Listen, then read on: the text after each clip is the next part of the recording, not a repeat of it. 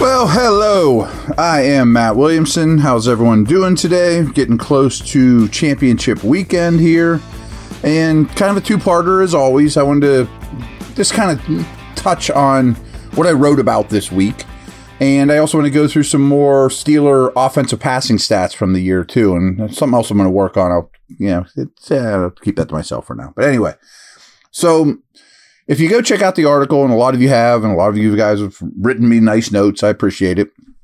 I touch on three things that start addressing. And yes, it'd be nice to have an offensive coordinator in place and all those things, but I don't think these necessarily matter. I would pick up the fifth-year option on Najee Harris without hesitation. And frankly, with the way the league works, the newest CBA, fifth-year options aren't picked up as much as you think. I mean, it's not a very high percentage, but it's based off of performance, playing time, Pro Bowls, and the position you play. And that's the beauty of it is for Harris, it would only be a $6.6 million guaranteed deal, for a year from now. You'd have him this year, his fourth year, and then you'd have him for that fifth year at 6.6. That's worth it. I mean, then maybe send him on his way. You can even franchise him after that if need be, if he's a superstar by chance. But I think you get 5 quality years out of him, with the last one being $6.6 million. As much as he's used, that's a value. So I think that's an easy one. The other one I've wanted to bring up is I think you start talking extensions with Pat Freiermuth, coming off a down year. I think he's somebody you want to keep here. He is in Harris's same class, but he doesn't have that fifth-year option availability because he's a second-round pick. So I think maybe you could get him 90 cents, 85 cents on the dollar, extend him while you have the cash, and frankly, incorporate him quite a bit in your offensive coordinator hiring. I'm not saying you ask Freiermuth who he wants to hire, but I would make that a big conversation piece when you sit down with this coordinator. Hey, how can we improve the quarterback position? How can we make Kenny better, whomever, et cetera? But hey, we need to get Freiermuth back involved in this offense as a third weapon. The defense coordinators always talk about how when you play against a team that has 2 weapons, it's challenging, but it's not overwhelming. When they have 3, I just can't mathematically handle it, and I'm not saying Freiermuth is Kelsey, but he's a good player that's been underused. I think you could still get it a good time of his career. He's not even 26 yet, and history shows tight ends start to do their best work around age 27. And then the last thing I want to touch on from the article is offensive line. Instead of cutting Chooks, I bet you can get a pick for him. He would not be all that obtrusive for a new team in terms of contract-wise. I don't know what's going on with him in the Steelers, but it seems like that bridge has been burned. So instead of cutting him, I think you could turn him into a better pick than you got for Kendrick Green or Dotson. Maybe even a 4th. I'm thinking possibly a 5th.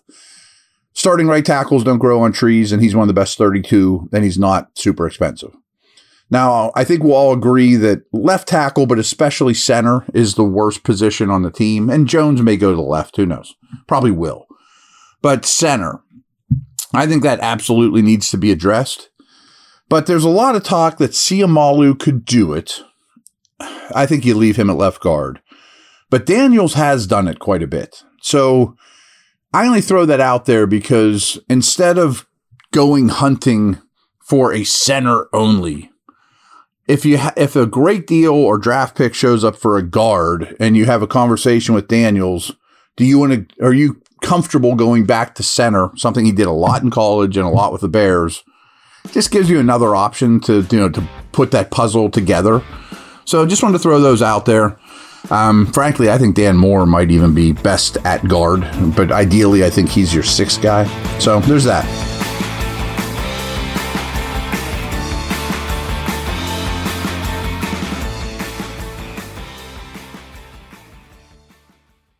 Folks, with the NFL playoffs here and the NBA season in full swing, BetOnline has you covered with all the up-to-second odds, news, scores. With additional odds, lines, trends, and info on both desktop and mobile, you can access the world's best wagering information anytime. Head there today to get into the action and see all the updated odds. Remember to use the promo code BELIEVE, BLEAV, all caps, all one word, to receive your 50% welcome bonus on your first deposit. Bet online where the game starts.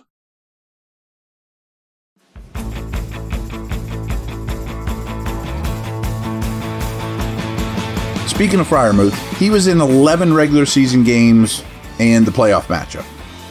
In 10 of those 11 games, he had 44 receiving yards or less. It's kind of criminal. I mean, I know some of them he wasn't 100%, but what player in the NFL played every game 100% this year? But in the other two, he had 196 yards in just those two games. And it was the Bengals game and the playoff game, most recent. 19 of Freiermuth's 55 total targets came in two games. So he's capable. We've seen it. I think you need to expand that dramatically. So his average depth of target was 6.5 yards compared to 5.1 for Connor Hayward and 1.4 for Darnell Washington. So you add up all Darnell Washington's targets, which aren't many, he on average is getting the football just 1.4 yards downfield. That's got to change too. I'm not saying he's a seam stretcher, but it's got to be more than just turn around. As for yards per target, Freiermuth was at 6.8. Washington's at 6.1, despite being targeted that close to the line of scrimmage, and Hayward's at 4.9. In yards after the catch per reception, this is where it kicks in for Washington. Washington averaged 7.4 yards per catch per reception. Granted, super small sample size, didn't get many targets, but that's a massive number. Freiermuth's at 4.7, Hayward's at 4.5, which is fine for both those guys, but Washington has some after the catch stuff here, just be aware. Freiermuth was targeted 47 times during the regular season. Of the 28 tight ends with at least that many targets around the league, his average depth of target was 17th. His targets per route run and yards per route run were 25th out of 28. His yards per reception was 23rd. And his yards after the catch per reception was 15th. That was the best of any of them, his yards after the catch per reception. Not a good year, but I don't blame him entirely. I think the scheme had a lot to do with it, especially how he was used early in the season. End zone targets. Deontay had 7. Pickens and Freiermuth had 5. Those were the leaders for the team. Najee and Warren combined to catch 90 passes for 540 yards. It's a pretty big number. Warren received a 28% targets per route run share, which was the third highest of all NFL running backs with at least 250 snaps. So when he's going out for route, he's getting the ball. Of all running backs with at least 50 targets, Warren's team target share was the 5th highest in the league, and his targets per route run was 4th. His yards per route run was 5th. Anyway you cut it, he was one of the best receiving backs in all of football last year. And along with guys like Christian McCaffrey, who never left the field. You know what I mean? I mean, the fact that he's out there small amount as he is, first off, he gets used when he's out there in the passing game. But imagine what his numbers would be if he had a 70% snap share. You know what I mean? This might shock you. The Steelers only allowed 2.1 sacks per game. Only 7 offenses were better.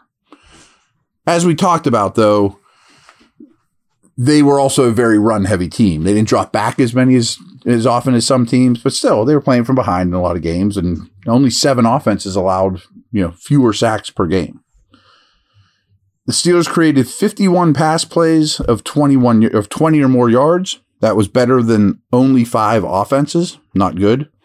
But the Steelers did have 15 run plays of 20 or more yards, which was 5th best in the league. So I'm sure that surprises you. They were phenomenal with explosives on the ground, horrible through the air. The Steelers faced man coverage on 20% of their passing plays. Only 5 offenses saw man coverage at a lower percentage. So Steelers opponents decided to play them collectively a lot of zone, which isn't uncommon for young quarterbacks and just don't get beat over the top, take away the run, that type of thing. So that's what we got for today. Hope everyone had fun. We will get back to you tomorrow. I'll pick those games, talk some more Steelers, of course. Over and out.